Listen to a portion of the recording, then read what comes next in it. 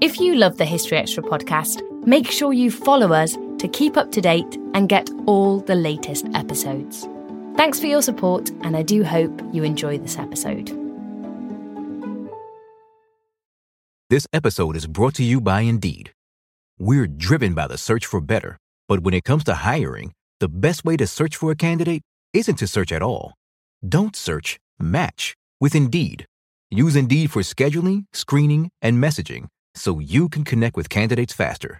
And listeners of this show will get a $75 sponsored job credit to get your jobs more visibility at Indeed.com/HistoryExtra. Just go to Indeed.com/HistoryExtra right now and support our show by saying you heard about Indeed on this podcast. Terms and conditions apply. Need to hire? You need Indeed. Life is a highway, and on it there will be many chicken sandwiches. But there's only one McCrispy. So go ahead and hit the turn signal if you know about this juicy gem of a detour. This episode is brought to you by Reese's Peanut Butter Cups. In breaking news, leading scientists worldwide are conducting experiments to determine if Reese's Peanut Butter Cups are the perfect combination of peanut butter and chocolate. However, it appears the study was inconclusive, as the scientists couldn't help but eat all the Reese's. Because when you want something sweet, you can't do better than Reese's. Find Reese's now at a store near you.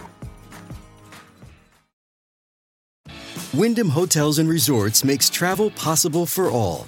Whether it's the long haulers looking for a great cup of coffee, a roomier rest for the on-a-whim road trippers, or a place to make summer memories with the whole family.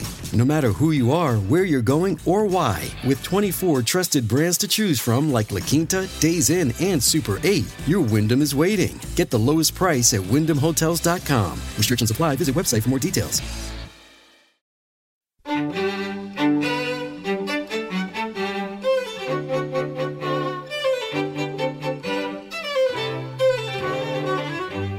Hello and welcome to the History Extra podcast from BBC History Magazine, Britain's best-selling history magazine.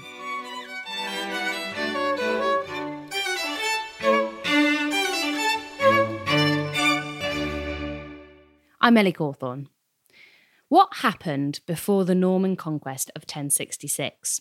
Well, for today's episode, BBC History Magazine content director Dave Musgrove is speaking to Dr. Emily Ward about the earlier conquest of England in 1016 and how we need to understand the first half of the 11th century to properly get to grips with Hastings and all that followed.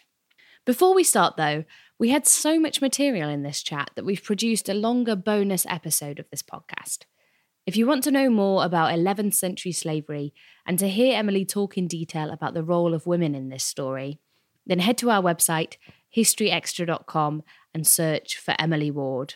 Also, you might be interested in a blog post that Dave Musgrove has written on this topic on our website. Just search for blog on historyextra.com. Today I'm talking to Dr. Emily Joan Ward, Moses and Mary Finlay Research Fellow at Darwin College, Cambridge. She's a medieval historian with a particular interest in child kingship in England, Scotland, France and Germany. And she's edited, along with Professor Laura Ash, a new book called Conquests in 11th Century England, 1016-1066. And that's what we're going to talk about today. So, Emily, thank you very much for joining us. How are you? I'm good, thank you, and thank you for having me on today. No problem. So the book you've edited is normally about 1016 and 1066, 2 years of conquest. I think probably everyone listening to this podcast knows what happens in 1066 when William the Conqueror defeats King Harold at Hastings and all that follows from that. But a lot of folk might be less sure about what happened in 1016 when the Danish ruler Canute defeated the English King Edmund and ended up as King of England himself by the end of that year, as well as having Scandinavian territories. So I suppose the first point that we should look at is why we need to get beyond 1066 when we're studying the 11th century. And just to kick us off, I note that one of the contributors in this collection, it's a collection of essays, I should say, actually from a variety of contributors. And it's a really great book with loads of material in it. We're not going to be able to cover everything, but we're going to try and track across as much as we can. So Charles Inslee, one of the contributors, lays it out in the opening paragraph of his essay, where he notes that it is far less clear that the events of 1016 have lodged themselves in the English national consciousness beyond the world of academic history. If 1016 is remembered at all, it tends to be seen as one of the 11th century conquests, a kind of rehearsal for 1066. So I think that's quite a nice phrase, a way of putting it. But so why do we need to get past 1066 being the be-all and end-all of the 11th century? Yes, and I think I completely agree. Obviously, 1066 will be far more familiar to listeners. But this whole period of the 11th century is a really exceptional period in English history. We've got multiple conquests in a very short space of time. That's very highly unusual in the rest of English history throughout the Middle Ages. And in 1066, it's worth remembering that perhaps at least a quarter of the population would have had some memory of Cnut's reign as well. So this is happening in quite a short space of time. You've got quite a quick turnover of different conquests. And there's memory of the conquest there, if not actually of the conquest itself, of living under Danish rule.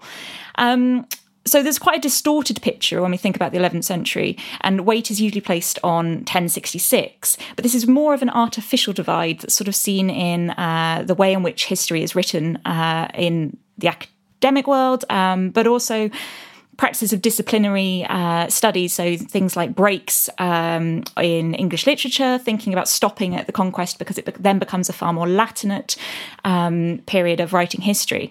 And those are quite artificial divides. And what we're trying to do with this volume, and I think what's true, and you can see across many of the essays, is that that's not really, doesn't hold up under sort of any rigorous pushing. The Danish conquest isn't a rehearsal, as Charles Indley says in his essay, but without it, 1066 would have looked very different. And I don't want to sort of engage in hypothetical history, but perhaps wouldn't have ever happened. And the conquests are very inextricably connected. You mentioned my own research interests in childhood, royal succession, and rulership.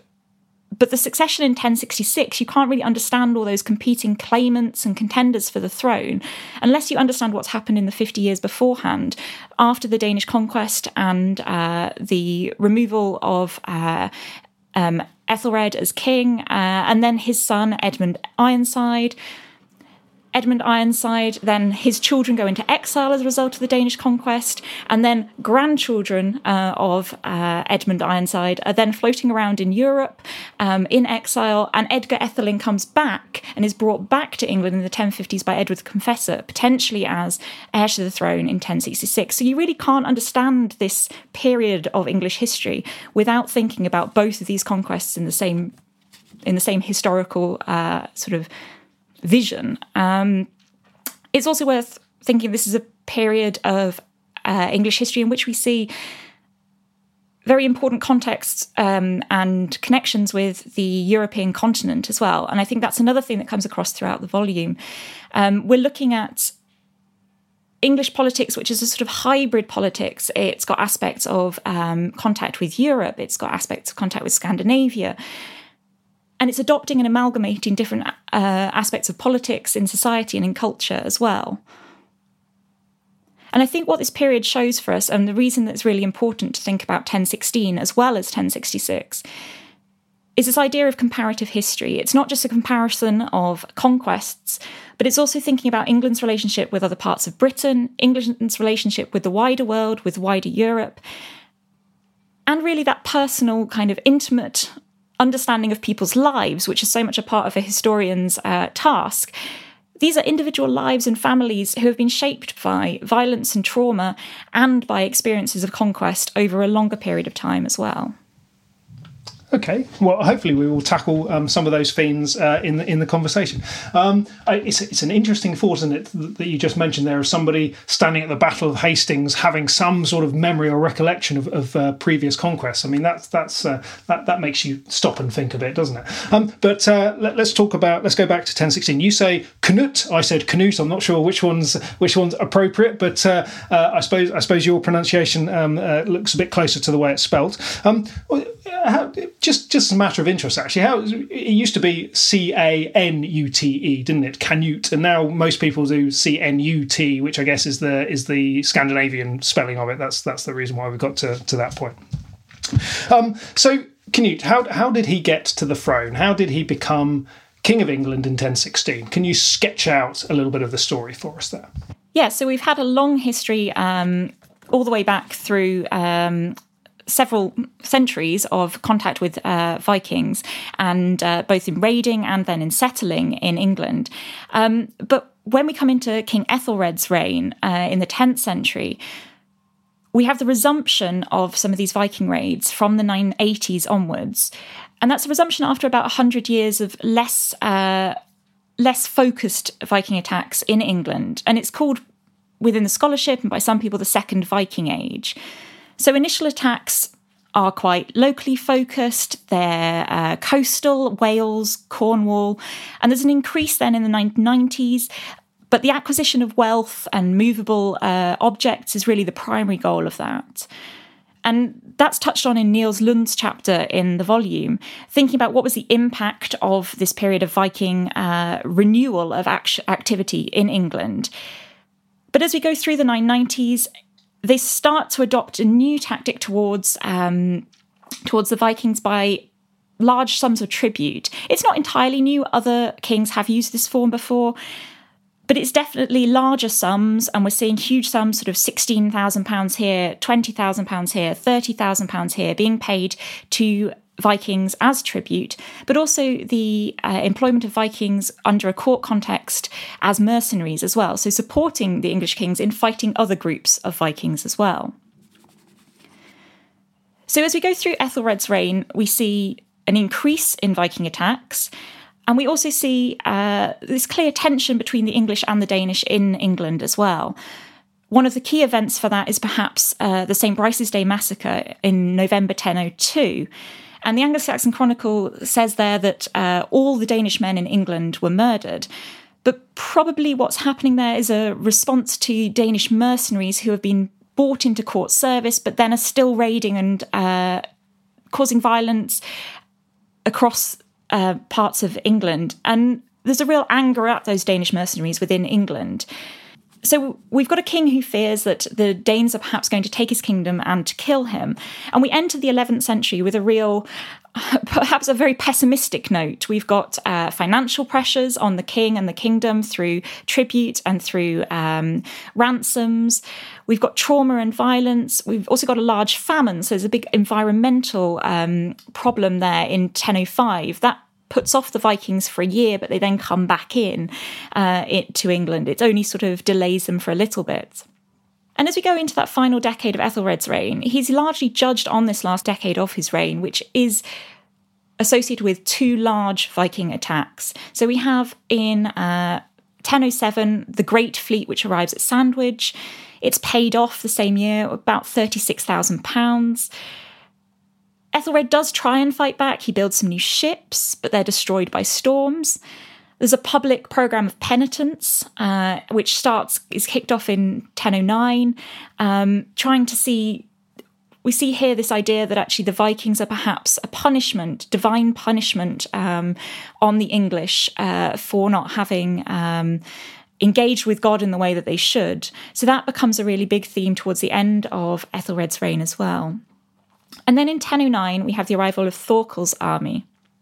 Now, Thorkel the Tall comes and he plunders cities like Thetford, Cambridge, Northampton, Oxford.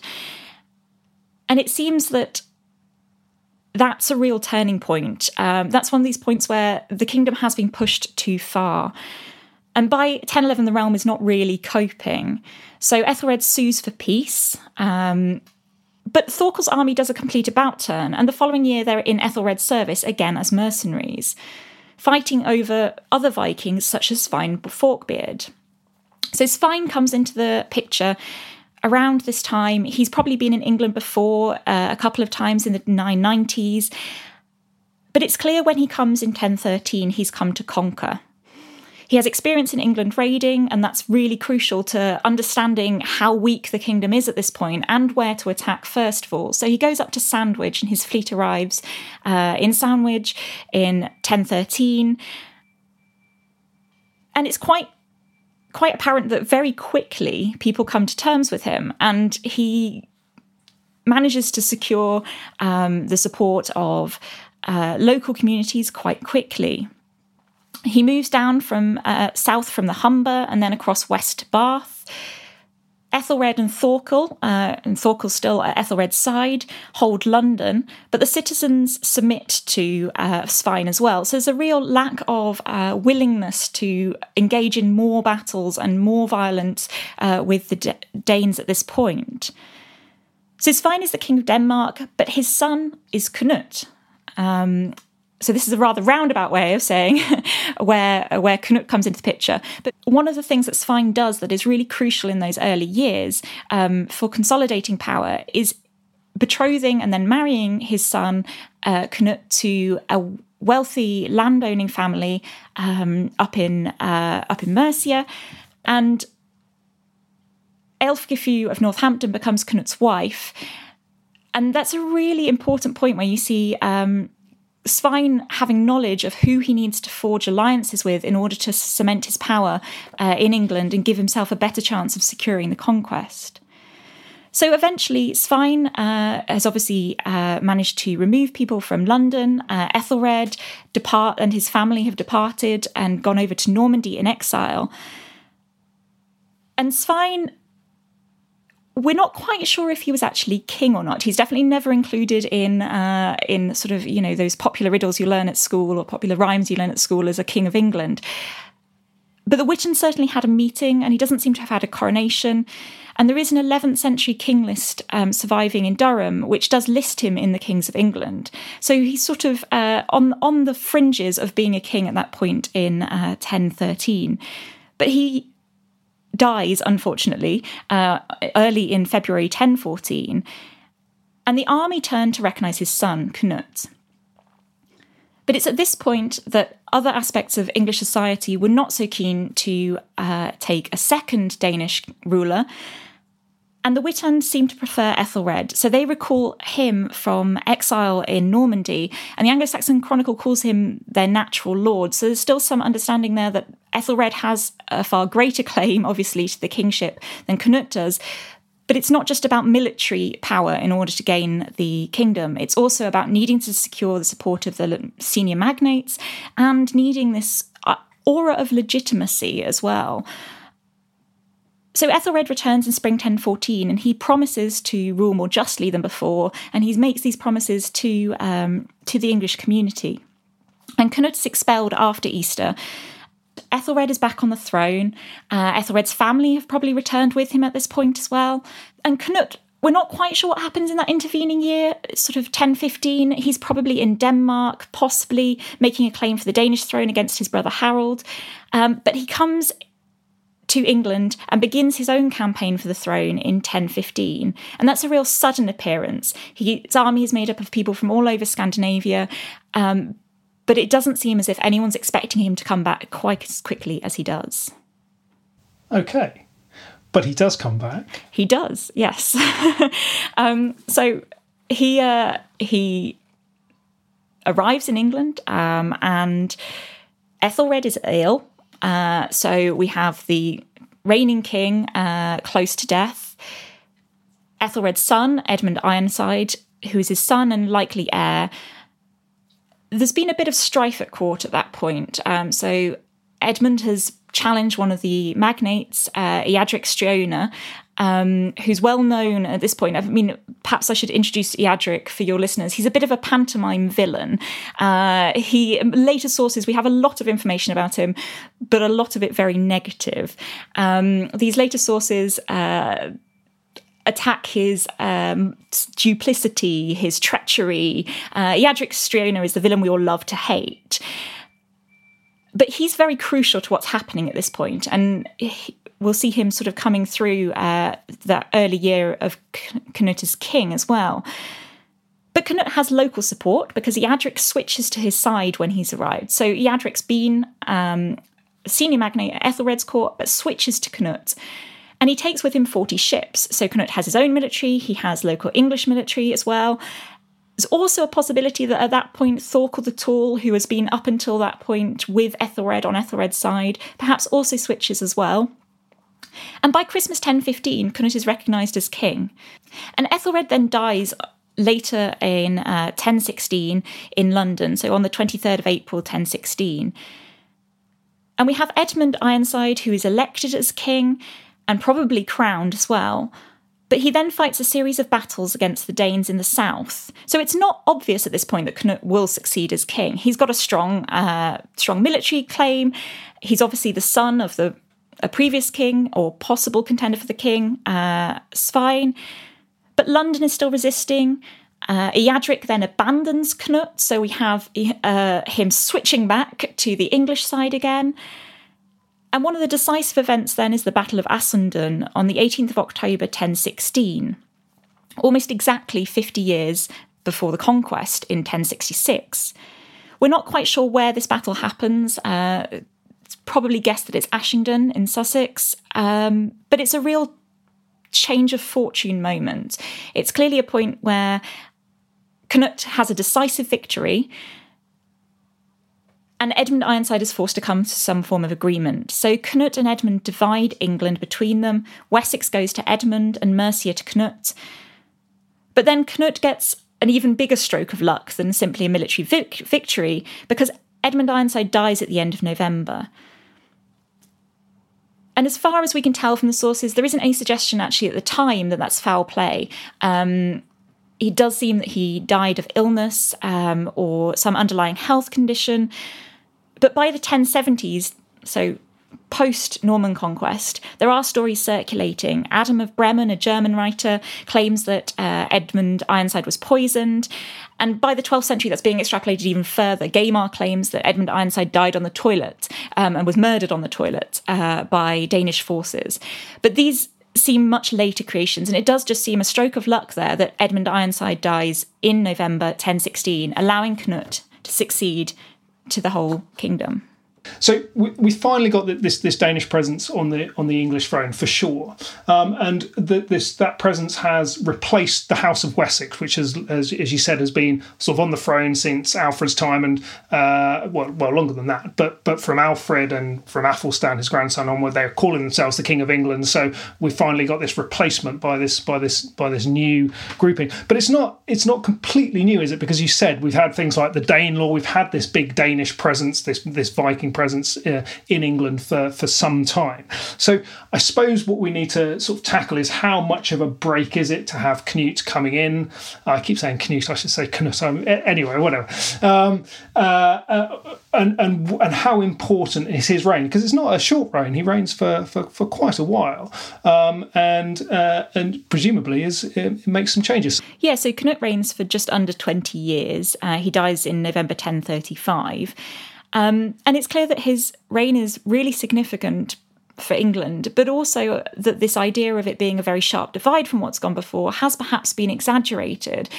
So if I start with sort of how important was Canute's reign, it might have less long-term effects than we sort of see with the Norman conquest, but it's a bit unfair to judge the two, seeing as we don't have the sort of period of trial that you have afterwards with Anglo-Norman rulers.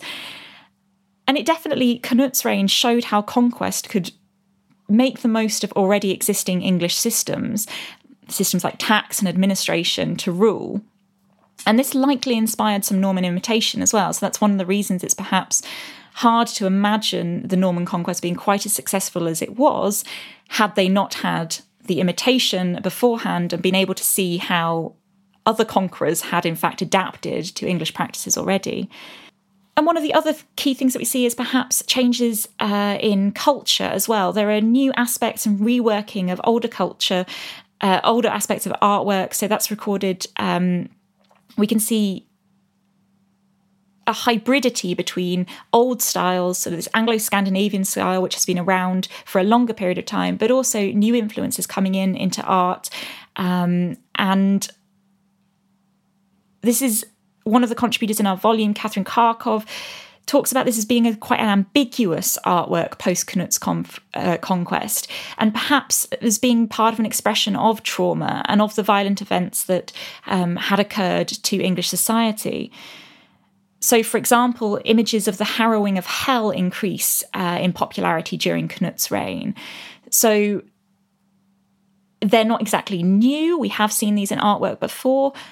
But what we see is a new focus on individual human suffering within those, in these great images of people being dragged down into hell for their sins. And that's perhaps again playing into this idea that Viking conquest, that Danish conquest, is a reflection on the sins of the English people, and on this idea that conquest is not ever going to be a straightforward process. It's always going to involve violence and trauma for the population that it's coming in as to rule over. But what we don't seem to see at this period is the same change in aristocracy that we see perhaps post 1066. And the Norman conquest is associated with a real break in aristocracy and changing in landholding practices. But that seems to be associated only really with the early years of Cnut's rule. So it is very clear there is a purge of senior aristocratic magnates. So, for example, we can see initial violence in the murder of Eadric Striona in 1017, alleged attempts on Edmund Ironside's sons, the banishment of some people, and murder, for example, of the son of Ealdman of Leofwine, who's called Northman. And whilst on the one hand that is a clear process of violence and imposition of a very clear break with some of the ways of managing and ruling that have happened during Ethelred's reign, there actually seems to be a lot of conciliation as well. Okay. So, that's quite interesting, isn't it? Because you're talking about the suffering and harrowing. That would be been most felt, one would imagine, by those on the English side of the argument. Those perhaps who had more Danish affiliations from this long period might have been quite keen on having Cnut on the throne.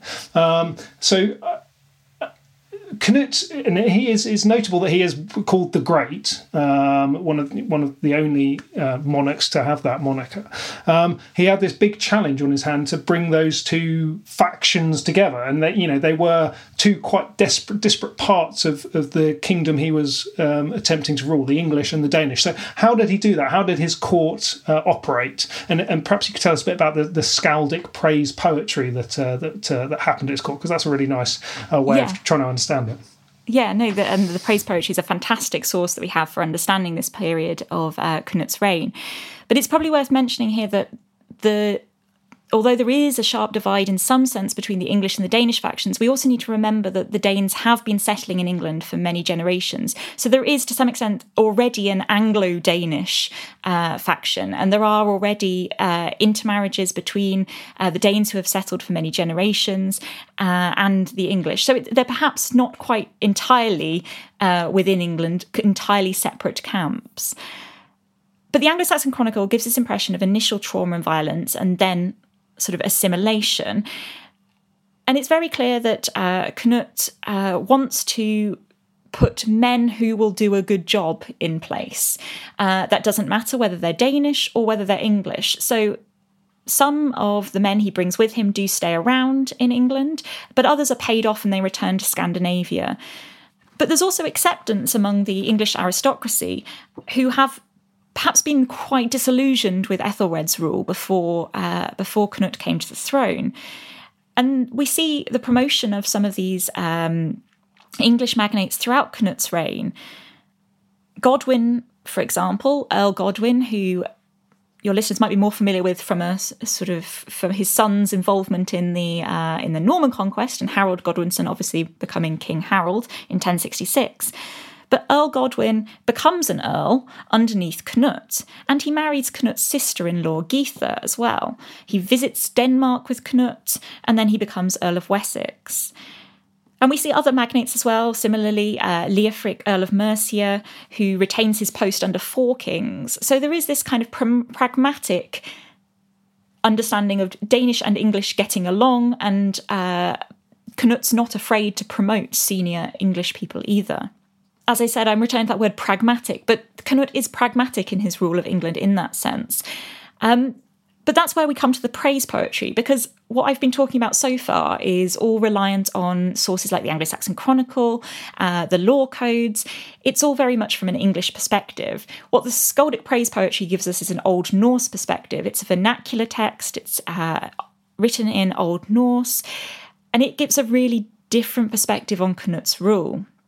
Now, these are reconstructed texts, so we have to be a little bit careful with how we use them as sources, because we don't have the actual text surviving as they were written down during Canut's life. But we're pretty certain they were written during Canut's life, and they can be dated to two key points in his reign, one immediately post-conquest in 1016, and then the other around 1027, which is a very important part of Canut's reign because that sees his visit to Rome, which I think we'll talk about a bit later, but also that sees his campaign in Norway and his conquest of Norway. So these two key points of conquest see a peak in Old Norse poetry being written in England. And some of it's very sophisticated. So there are questions about audience, about who would have been listening to this, and Charles Inslee talks about that in his chapter in the volume. But others are far simpler.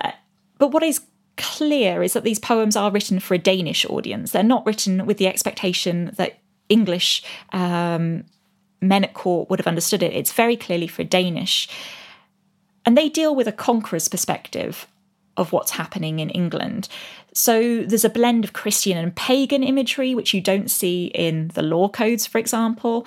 There's themes that arise about celebrating Canut's displacement of Edgar's line. Again, we do not see that in the other texts, which are very much stressing continuity and legitimacy. And these skaldic praise poetry give us a bit of an insight into the idea that actually ideas of identity were probably far more contested than we actually have evidence for.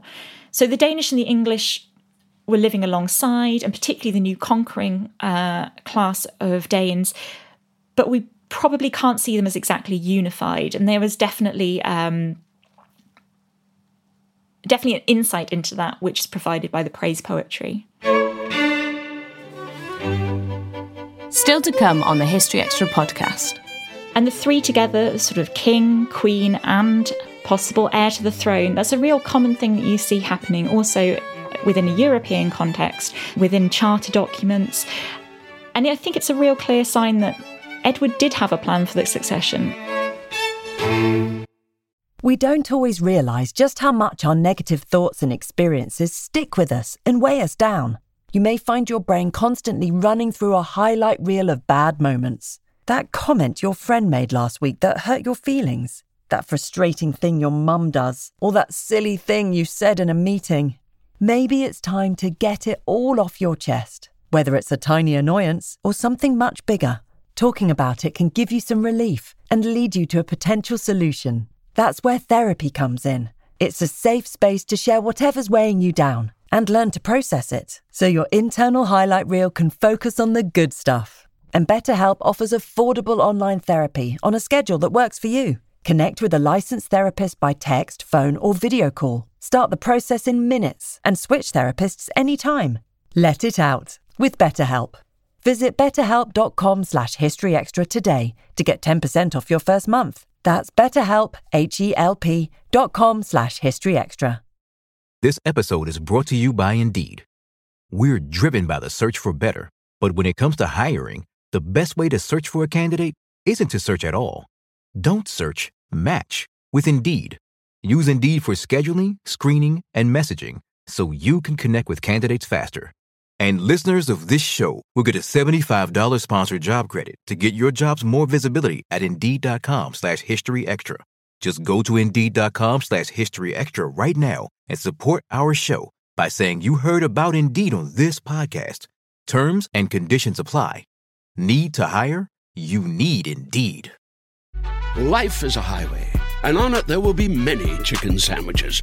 But there's only one McCrispy. So go ahead and hit the turn signal if you know about this juicy gem of a detour.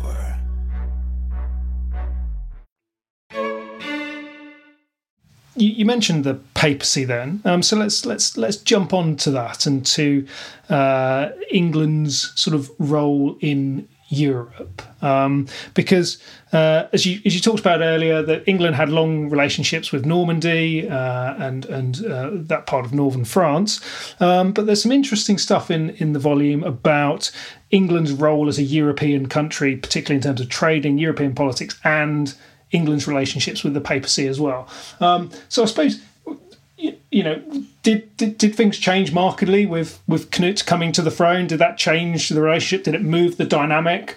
And how far was England enmeshed in the wider European polity? Well, there's often an assumption that it's 1066 that brings England into Europe, and that this is, there haven't been very many contacts with the European mainland before, and then suddenly 1066 happens and the Normans come in. But that's completely contradicted when we look at Canute's reign. And this idea that actually England is very involved within Europe, not just a one-way sort of influence, looking to the continent for examples, or England influencing areas on the continent, but very much England being an integral part of a broader European community. That's very clear in most of the essays throughout the book, and particularly in that written by Timothy Bolton, which talks about some of these European connections. So Anglo-Saxon England has been connected to Europe. We've seen alliances with ruling families in the continent between the Anglo-Saxon ruling house and people, for example, the German kings. And we've seen artistic connections and craftsmen. But what's clear is that Canute's reign marks a real increase in intensification of these contacts, not just with very close regions like Flanders and Normandy, which have been key points for exiles fleeing from England and key points for hosting Vikings as they're raiding or settling in England. But Canute's reign marks a really clear shift. We've got some things that have been going on throughout the 11th century that continue, so trade is perhaps one of them. Across the 11th century, trade remains quite constant, and there seems to be minimal disturbance to it. So there's regular merchant visits to Flanders, for example, and Germany. Ethelred's law code has mentioned Rouen merchants being in London to trade wine, and there's been the cultural exchange of objects, which Julia Crick mentions in the manuscripts of her paper. But some of these other aspects do quite clearly change very dramatically post-Danish conquest. So we see Canute wanting to present himself as a ruler on a European stage. And I think that's a really key point of this idea about legitimising his rule. He maintains and he expands links with Europe beyond just Scandinavia. So we'd expect him to bring in these connections from Denmark, Norway, Scandinavia. But perhaps what we wouldn't suspect, and what might be new to your listeners, is that there isn't a decline in England's contact with other close neighbours. In fact, that kind of sparks off. So we can think of Canute's pilgrimage to Rome, for example, as being one of these key moments of showing contact with the European continent. He's present there for the imperial coronation of Conrad II, who is becoming emperor of the German realm, and Canute has an honoured role in that ceremony as far as we know.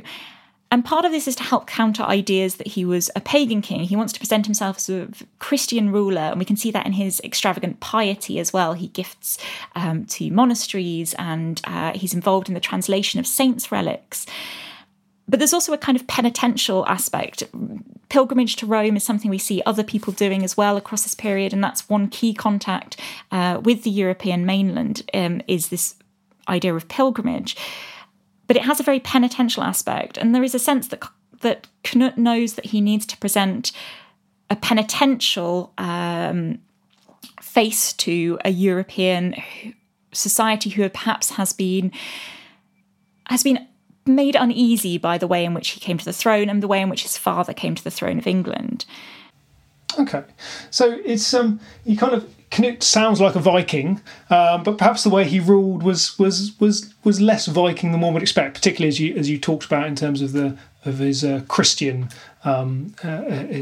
aspirations and his desire to be seen as a good Christian ruler. Now look, I've asked you to cover far too much material, so we're going to have to skip on in our story a bit.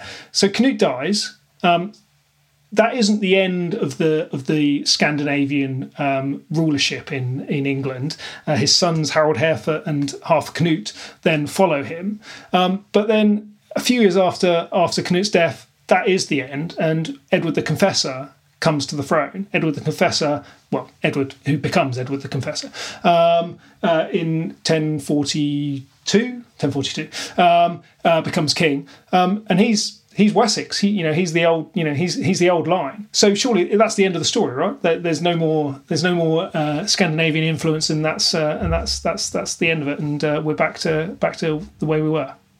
Well, I think it's very tempting to see Edward's return to the throne as a return to the Wessex line, and everything's all back to normal, and it resets as if the Danish conquest has never happened. But of course, that's not the case. 30 years of Danish rule aren't just forgotten, and in fact, there's some suggestion that, in fact, Edward's reign is far more like his stepfather Canute's than his father Ethelred's. And it's worth pointing out there, I mentioned briefly Queen Emma. I don't think I'd mentioned that she actually is queen for two kings.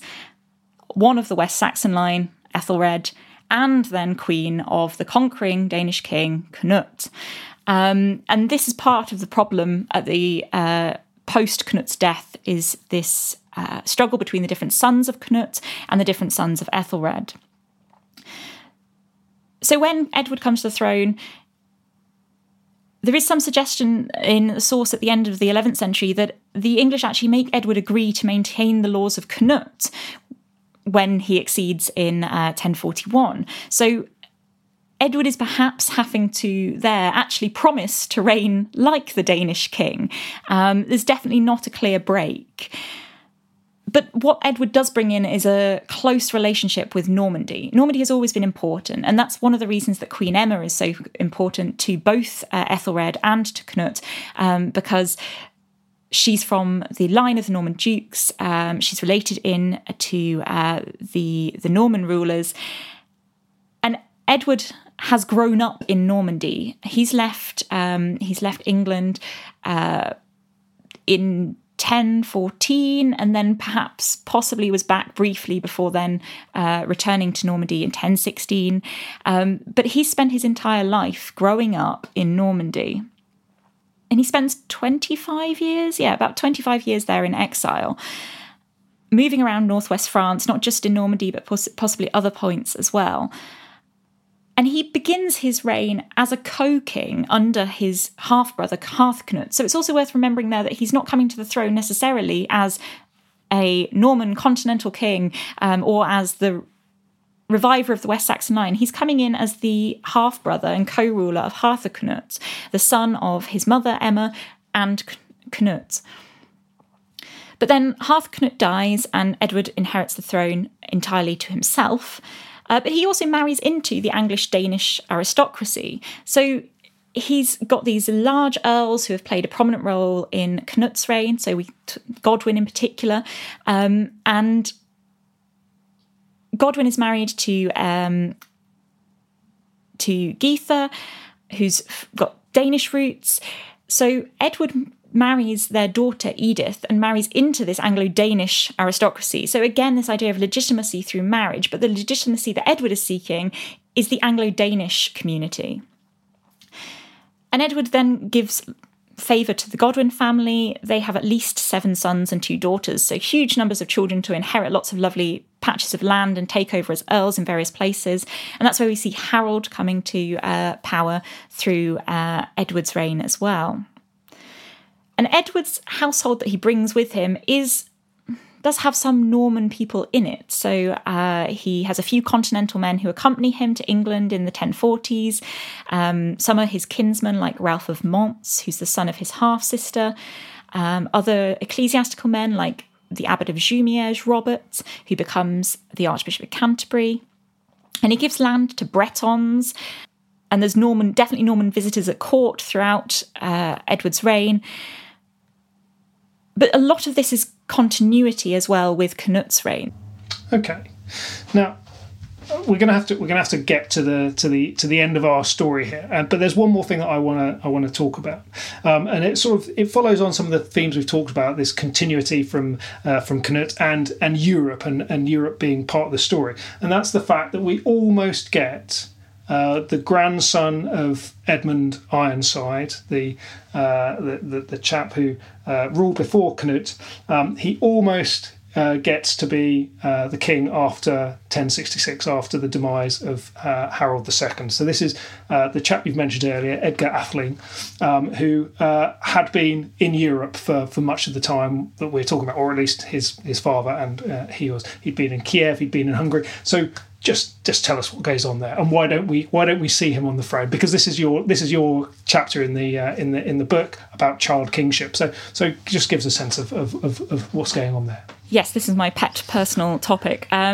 So Edward is the grandson of Edgar is the grandson of Edmund Ironside, so king for 7 months in 1016, and he's the son of.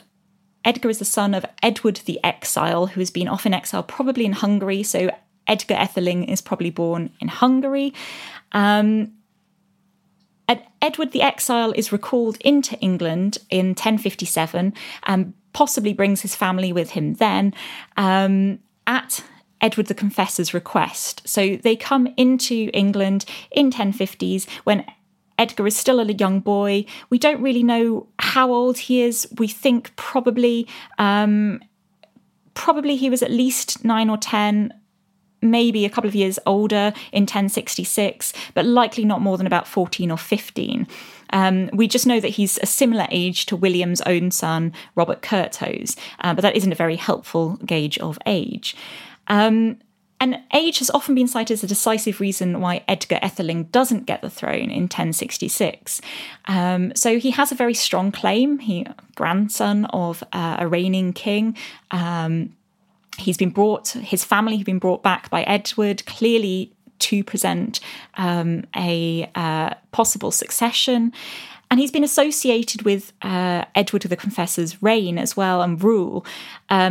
Edward actively recognised Edgar as his heir, and we have the evidence in that in another Liber Vitae in the same Liber Vitae I mentioned earlier, the Newminster Liber Vitae, this book of names, book of lives, where Edgar's name appears directly with Edward the Confessor's and Queen Edith's. And the three together, sort of king, queen, and possible heir to the throne, that's a real common thing that you see happening also within a European context, king, queen, and son or heir within charter documents. And I think it's a real clear sign that Edward did have a plan for the succession, and his plan was that it would be another West Saxon king, as was he intended, and that was going to be Edgar Atheling, because Edgar Atheling's father, Edward, had died just after arriving in England. So although age has been seen as decisive, my argument is that actually there's other things that are far more decisive, and age really wouldn't have been an issue at this point. We think back to Ethelred coming to the throne as a young boy.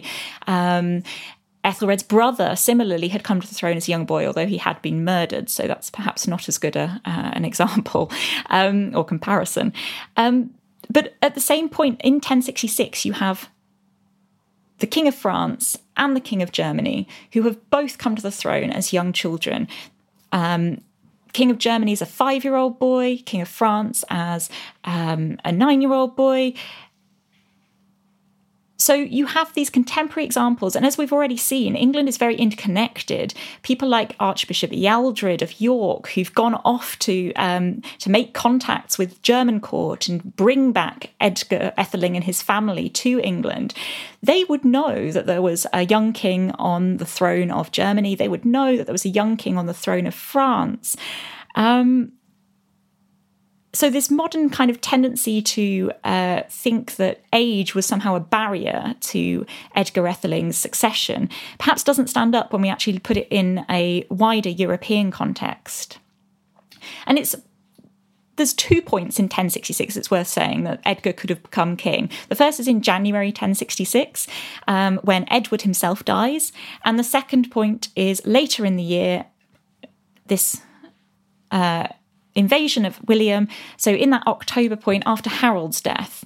And in both cases, we have some evidence that there was serious consideration of him. In the first case, possibly Harold had potentially sworn an oath to him, maybe even on Edward's deathbed. And instead, very, very quickly after Edward's death, Harold gets himself crowned. And it's clear Harold at that point does have the support of the leading ecclesiastical magnates and leading nobles. But then when we come to October and we have William presenting a challenge, having just beaten Harold and killed him at the Battle of Hastings, we see that London rises in support of Edgar Etheling, or at least closes its doors to William. It sees Edgar as the king.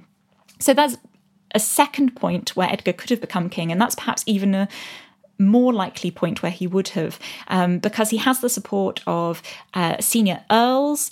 So he has the support of Ealdred, the Archbishop of York, and he has the support of the citizens of London. And as we've seen, the citizens of London, when they decide to open their gates or close their gates, can be very decisive in who becomes king and who then is crowned. So one of the main reasons then that Edgar didn't gain the throne, at least in January 1066, seems to be in Harold's failure to fulfil an oath to Edward. But by October 1066, it's clear that the support then peters out for him. Although he does initially have the support of the earls and of the archbishop, they do then turn to support William. But William, because he's concerned to present himself as a legitimate successor, doesn't take vengeance on Edgar Etheling. And actually what we see is him kind of putting up with Edgar Etheling being a bit of a rebellious sort, who he then goes off to exile up at the Scottish court and ends up causing trouble for William for a couple of years. But he never really, after that, manages to pose a serious threat to the throne. But what is important is that his sister, Margaret, then marries into the Scottish royal household, and their daughter, ultimately it's through Margaret that we get Edgar Etheling's family back on the line of the throne.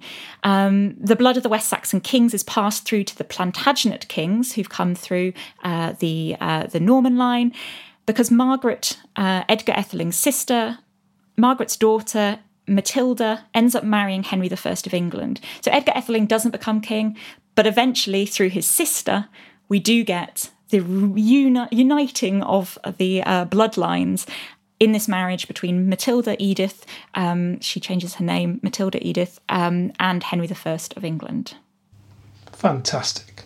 And I've been doing a bit of work on the Bayeux Tapestry, and I'm fascinated by Edgar Etheling's omission from the tapestry. And my view is that perhaps that is indicative of the fact that it was politically embarrassing for William to acknowledge the fact that this guy was in the background. So that he's the Bayeux Tapestry kind of writes him out of history, and perhaps has led to the fact that people don't know too much about him. But that's my view, and you may disagree. I don't know. One of the interesting things is that when William makes his own claim, he tries to legitimise his claim through Queen Emma, who obviously Edward the Confessor's mother.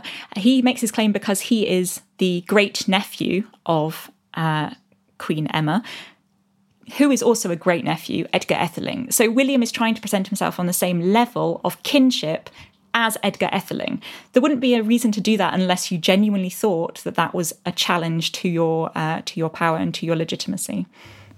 Okay, well, look, you have very ably demonstrated to us why we need to understand 1016 and what followed if we're to attempt to understand 1066, and why 1016 and the rest of the 11th century is interesting in itself for all those interesting points that you've brought up about the European connections and all the other stuff that we've talked about. So thank you very much, Emily, Dr. Emily Ward, for telling us about that. And the book, Conquest in 11th Century England, 1016-1066, edited by yourself and Laura Ash, is published now by Boydell and Brewer. Yes, and it's an excellent book. And thank you very much to all our contributors. And I hope I haven't mauled their research too much by talking about the book.